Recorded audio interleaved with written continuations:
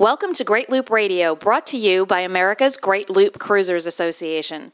We're dedicated to sharing Great Loop information and inspiration with those actively cruising, planning for, or dreaming about a Great Loop adventure. This is Kim Russo. I'm the director of AGLCA. Today I'm happy to welcome back Dave Fuller, and the topic today is the Down East Loop, which is really gaining in popularity, and we'll talk about a few reasons for that as we go through our podcast today. Before I bring in Dave, I want to take a moment to recognize and thank our Admiral sponsors who support AGLCA at the highest level. They are Beneteau, Curtis Stokes & Associates, Dog River Marina, Passage Maker Trawler Fest, Skipper Bob Publications, and Waterway Guide Media. As always, we encourage our listeners to support these businesses that support the Great Loop. Dave Fuller, thanks for joining me again. Welcome back. Well, thank you, Kim. And we're both fresh off the Fall Rendezvous last week, which was a great time, and thank you for speaking there, Dave. Today's topic is a little bit different, though. We want to talk about the Down East Loop. So for some, that is something they've heard of for years, but for many, the Down East Loop is an unfamiliar term. So let's start off with the basics. What exactly is the Down East Loop? All right, kind of an elevator speech for the Down East Loop. It's going to be around 2,400 nautical miles or 2,761 statute miles. For the purpose of what we'll talk about today, starting in New York City and returning to New York City. So if we go up from New York City up the Hudson River, the Champlain Canal, make our way to the St. Lawrence River, make a right to Quebec City. Most loopers, if they're going that way, usually go to Montreal to the left, but we're going to go right, go to Quebec City, ride the St. Lawrence River out to the St. Lawrence Sea, kind of making a big right turn around New Brunswick, go down to Prince Edward Island, make your way to Nova Scotia, and then take the southern shore of Nova Scotia back to Maine, and then down the New England coast to Cape Cod, to Long Island Sound, and return back to New York City. So definitely an extensive trip, part of which overlaps part of the Great Loop route, at least one of the Great Loop route options. And really, it's always hard to visualize these things when we're just on an audio format. So if those of you who are listening, kind of take out a map or go to Google Maps and kind of trace that. But it's certainly an interesting circumnavigation. It's another loop. You and Claudia just finished this season, correct? How long did it take? Okay, I mentioned, 2,760 miles. The cruising guides that we look at said a minimum of 90 days. So we actually took 123 days, so a little bit longer, and you could actually take probably another month.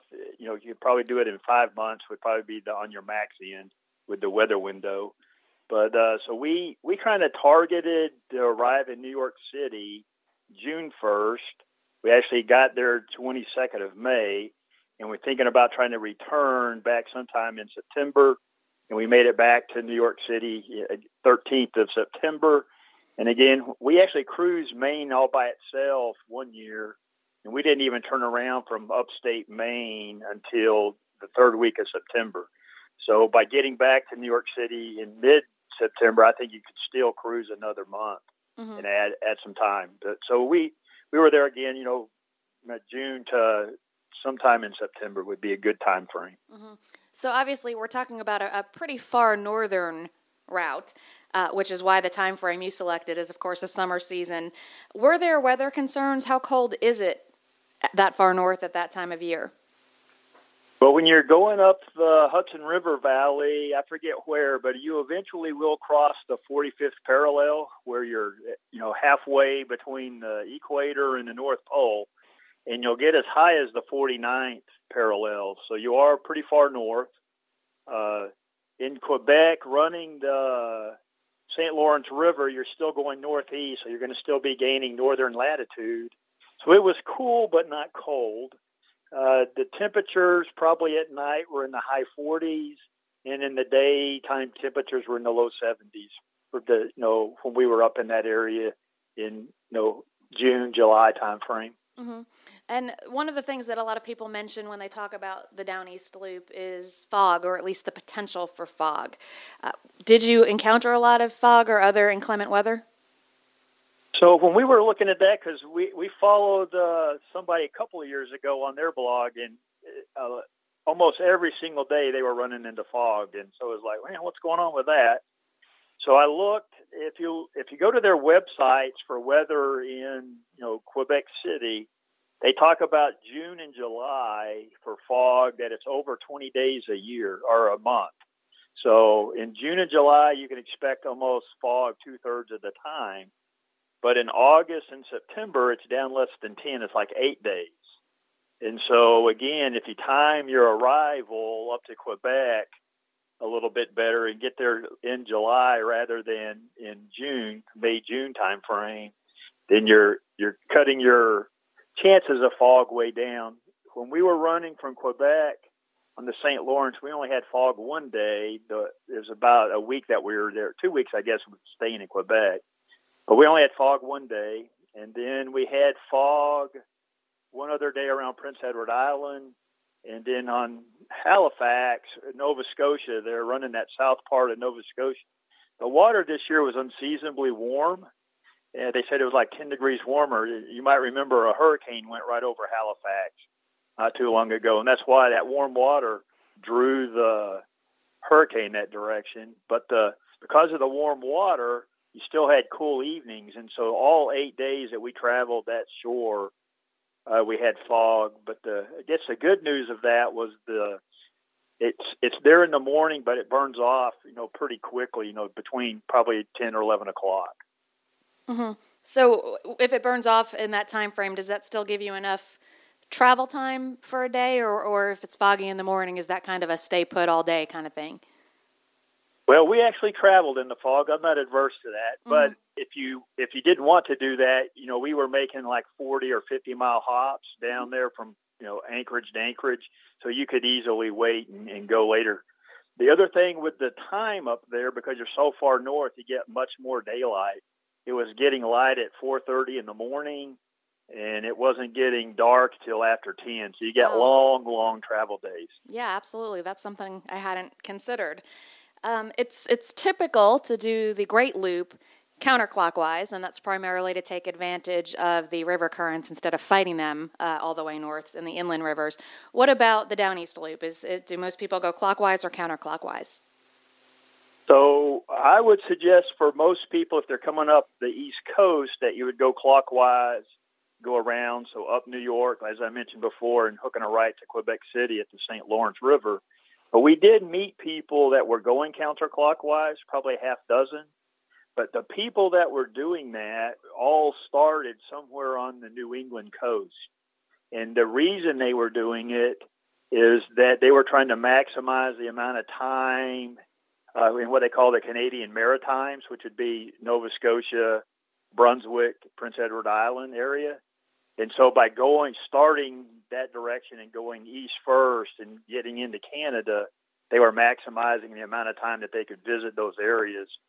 And they had cruised the New England and New York area extensively, so they were just going to, when they got past Quebec City, just pick the pace up and get home. Mm-hmm. And I think for most people, mm-hmm. I'm sorry, go ahead. Go ahead. All right. For most people, I think if you're just coming up the East Coast, it makes more sense to go clockwise. But there really isn't any downside problems of going counterclockwise.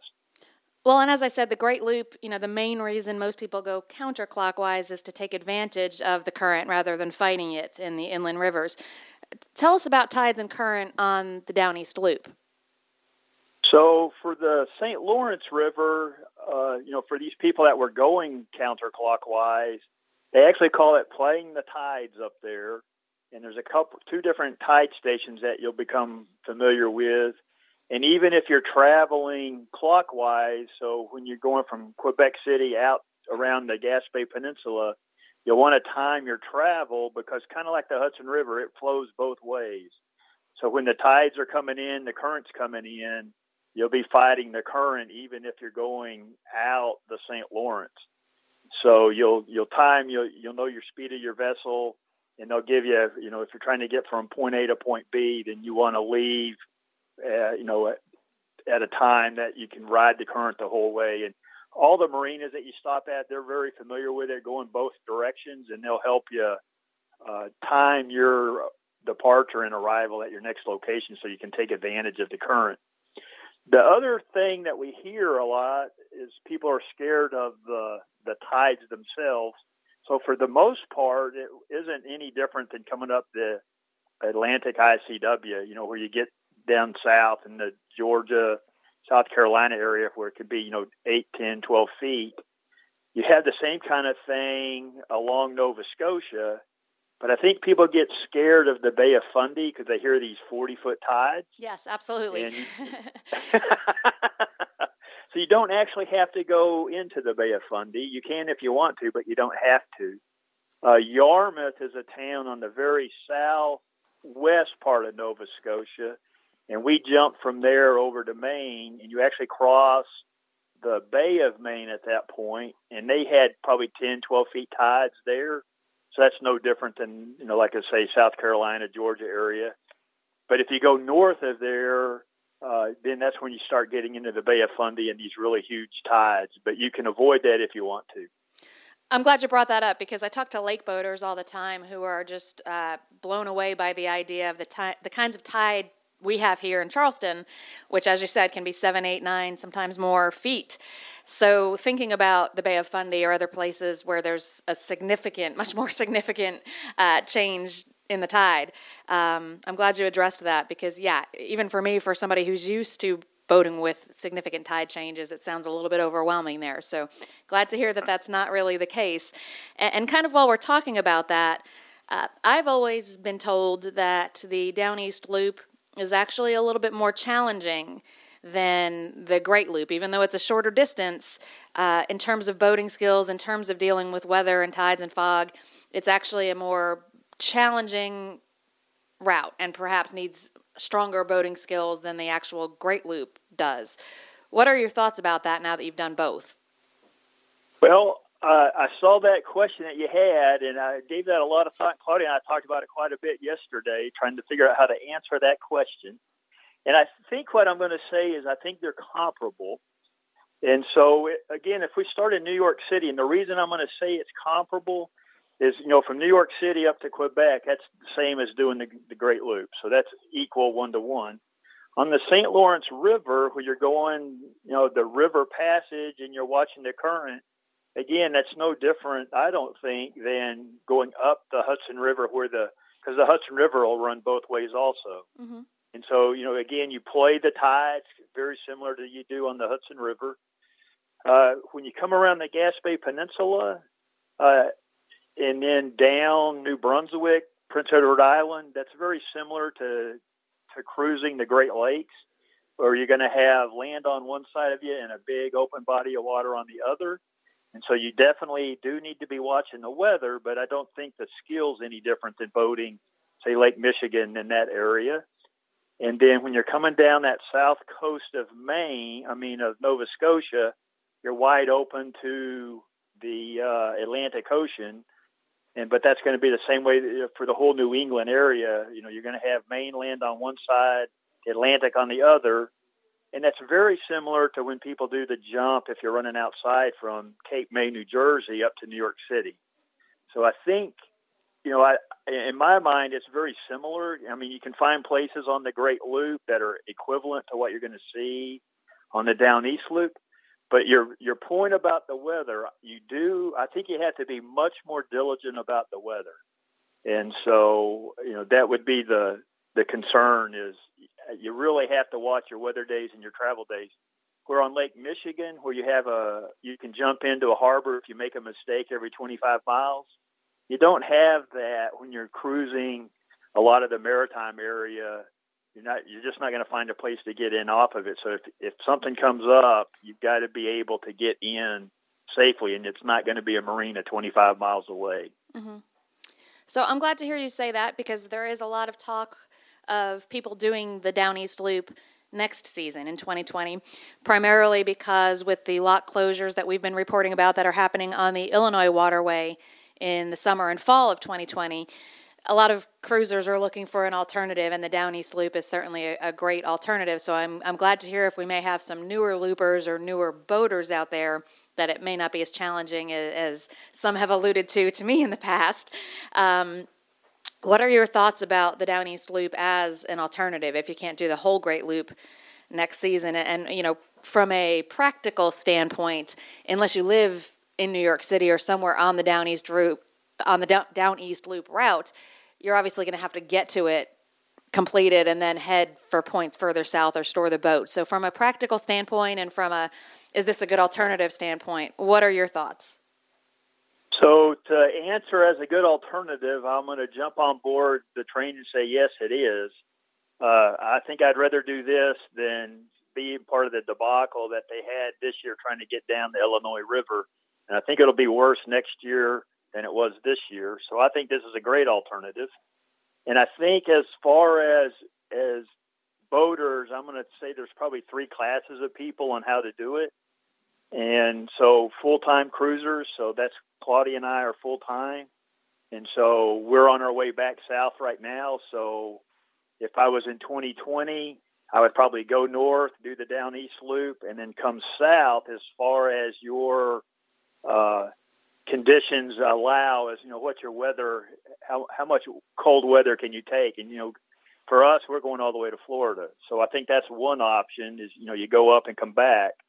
Another one, if you have a home, obviously you could store the boat, and then there's probably two ways to do that. So you could go up, do the Down East Loop, and store it anywhere in New England if you wanted to. Prices, the closer you get to New York City, start going up. And then you could go back up the Hudson River and maybe get to Brewerton, some other places on that area.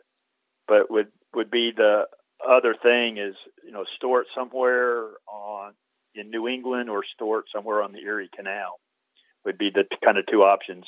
And then wait for 2021 to complete it. Right. Well, and for those who are not interested in putting a tremendous amount of extra miles into their cruising, storing on the Erie Canal makes a whole lot of sense, and we've got some sponsors there who specialize in winter storage.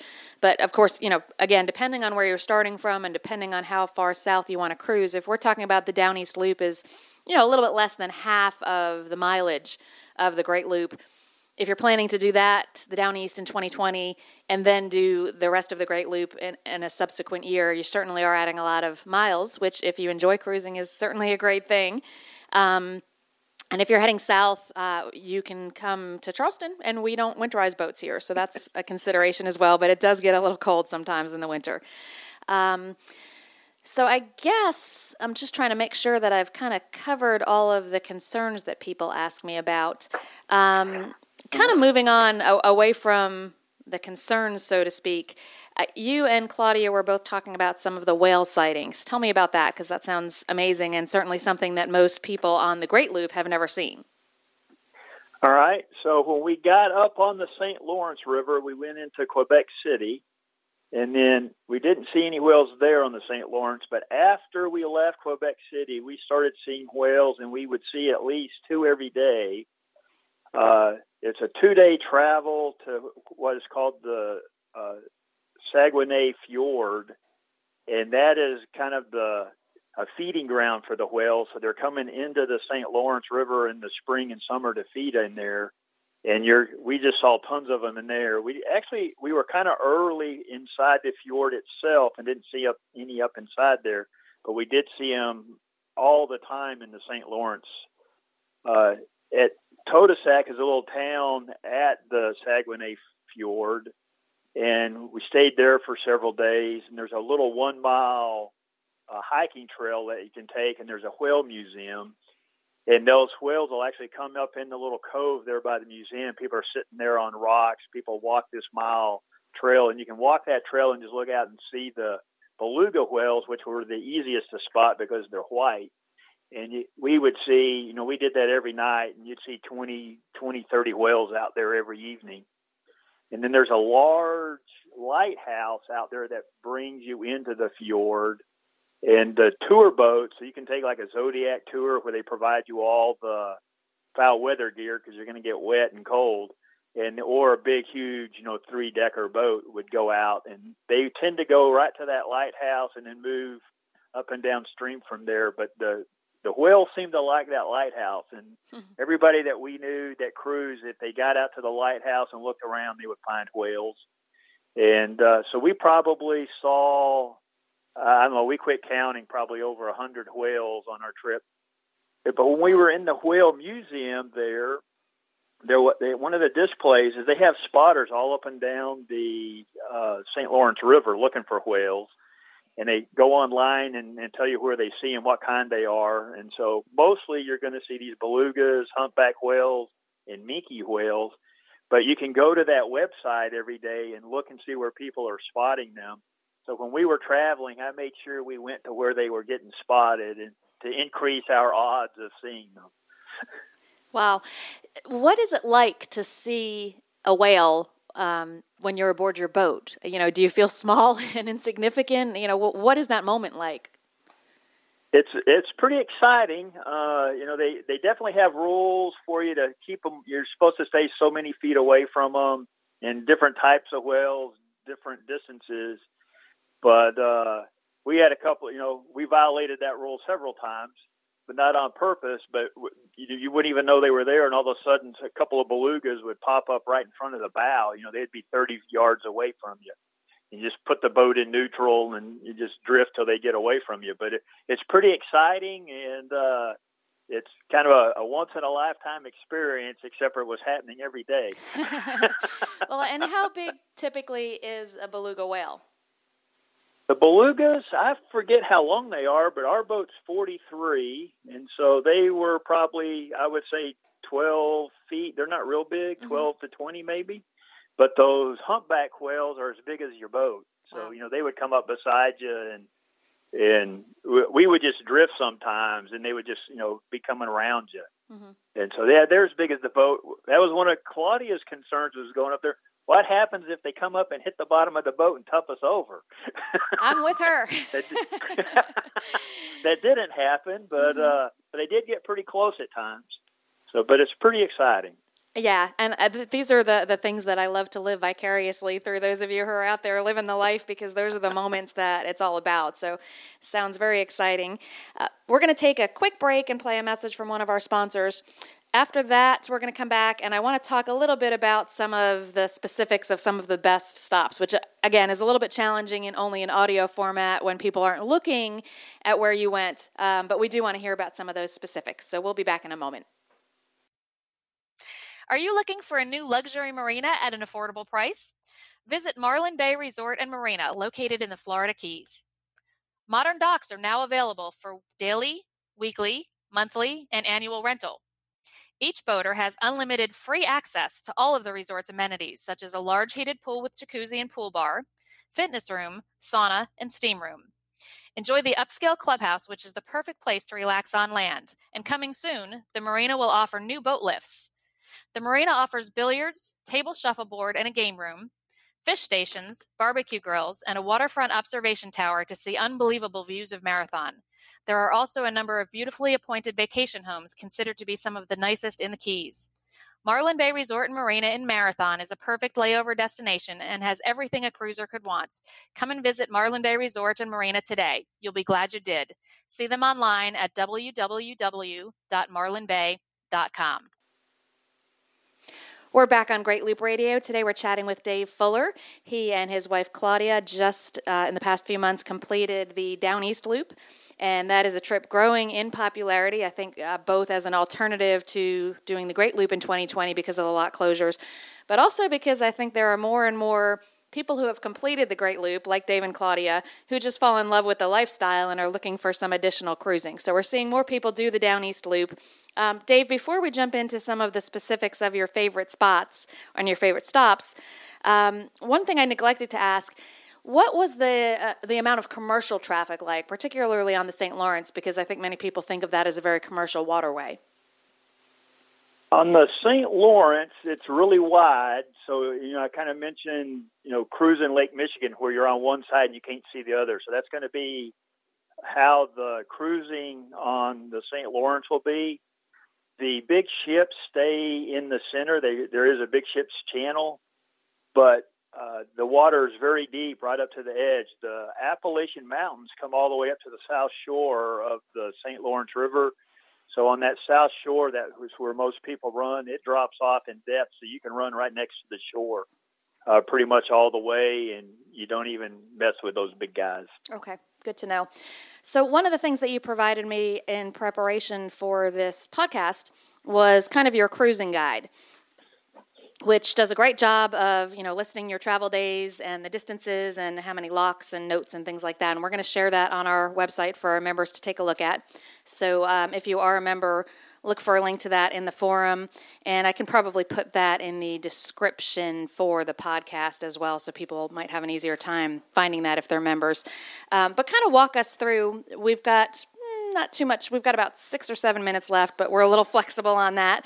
But kind of walk us through it and share some of the best places you visited. All right. Well, I'll start off with a disclaimer. I think the Hudson River Valley is rich in history and a great place to cruise, but you can get that information, what people like, on the AGLCA other mentions. Mm-hmm. And kind of the same thing with the New England coast and Long Island Sound. There's Nantucket, Martha's Vineyard, Block Island, Newport, Rhode Island, Mystic, Connecticut, where they made a pizza that made a movie famous. New London, Connecticut. I mean, there's all kinds of, Boston. But I'm going to ignore all of those because I think most people are aware of what's available in America. And when we were talking to people trying to get ready for this, the thing that consistently we heard was they wish they would have taken more time in 5 places. So let me talk about those 5.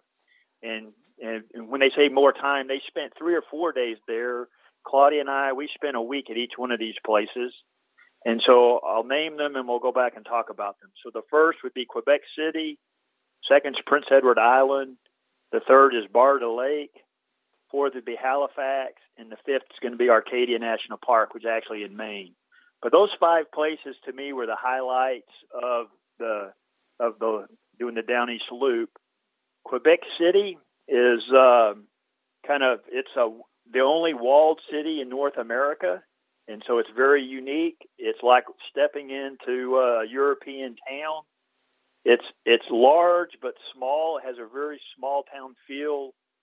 Sidewalk cafes everywhere. Boutiques and shops if you want to go shopping. The history there again is rich. Samuel Champlain, Joliet. For the lock and the wall, the town there that we stop at. South of Chicago. That was kind of his home stomping grounds.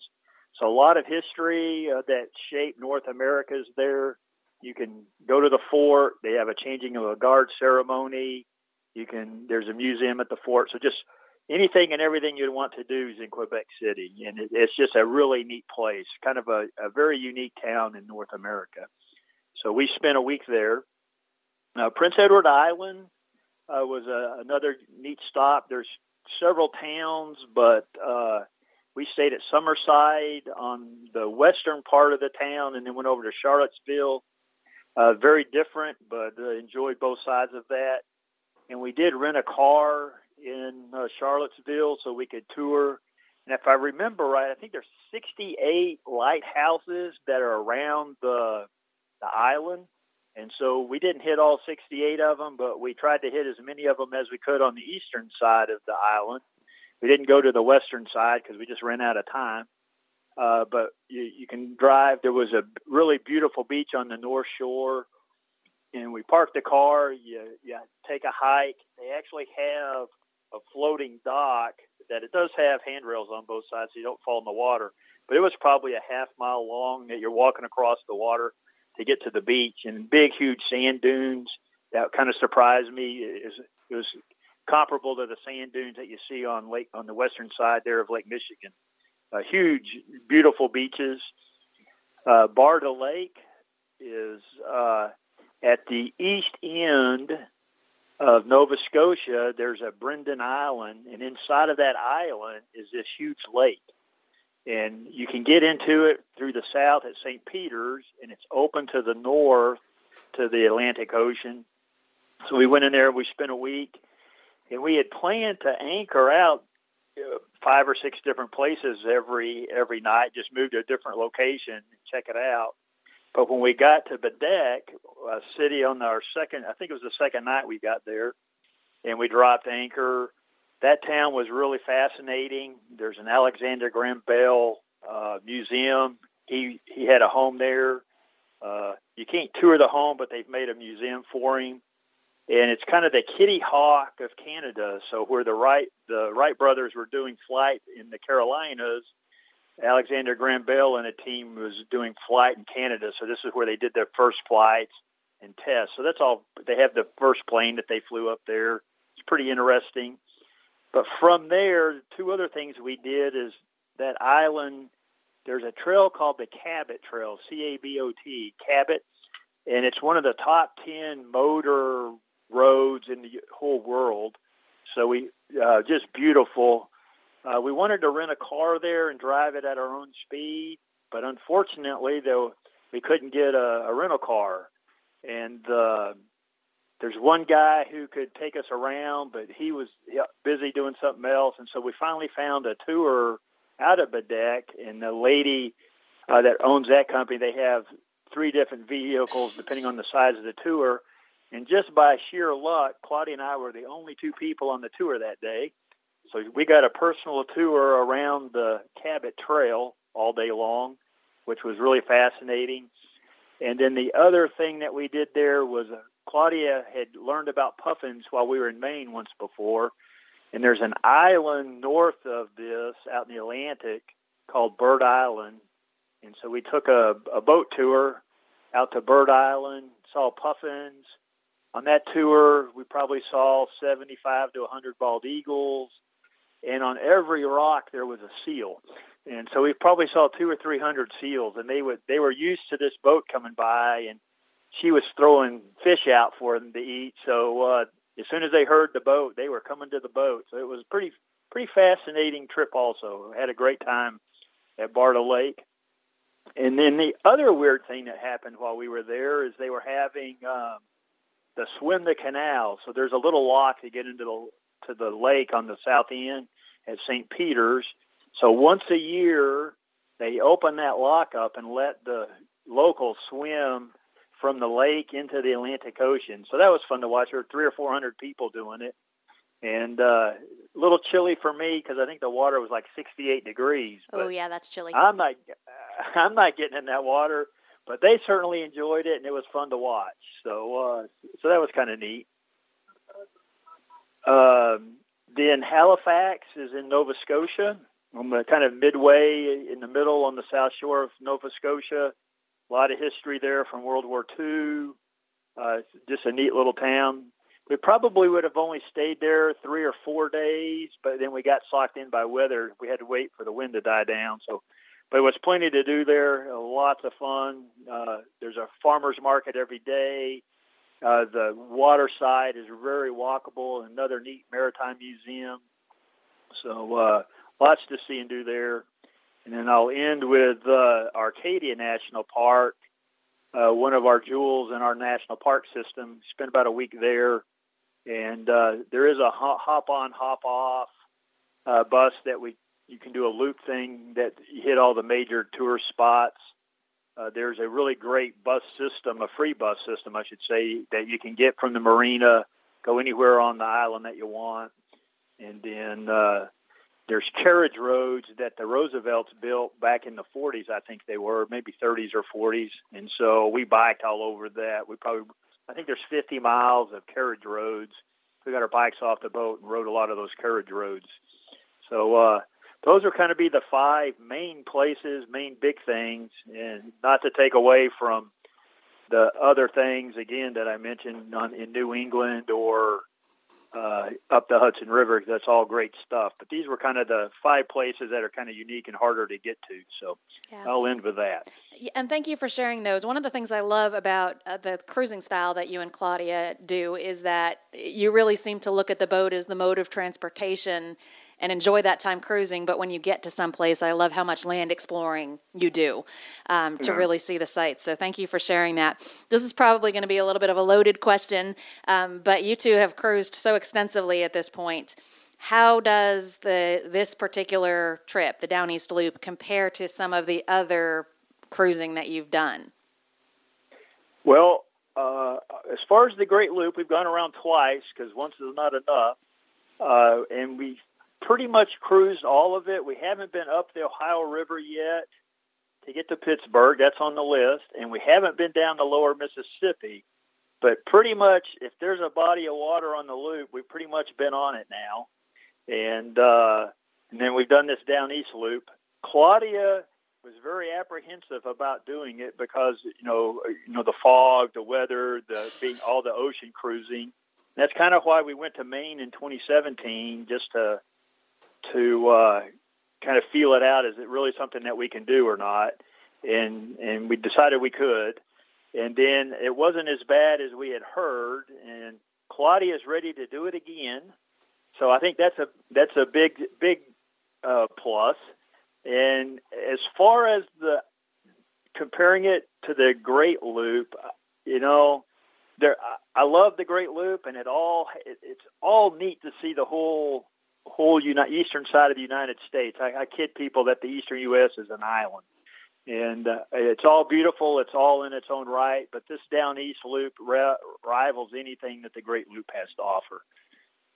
Excellent. And I think that's a perfect place to end that conversation.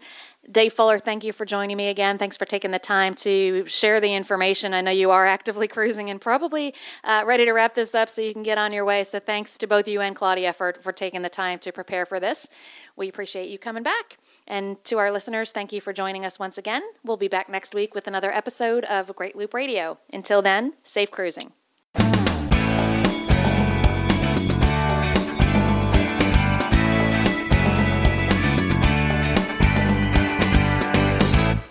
With the Lucky Land Slots, you can get lucky just about anywhere. This is your captain speaking. We've got clear runway and the weather's fine, but we're just going to circle up here a while and get lucky. No, nothing like that. It's just these cash prizes add up quick. So I suggest you sit back, keep your tray table upright, and start getting lucky. Play for free at LuckyLandSlots.com. Are you feeling lucky? No purchase necessary. Void where prohibited by law. 18+ terms and conditions apply. See website for details.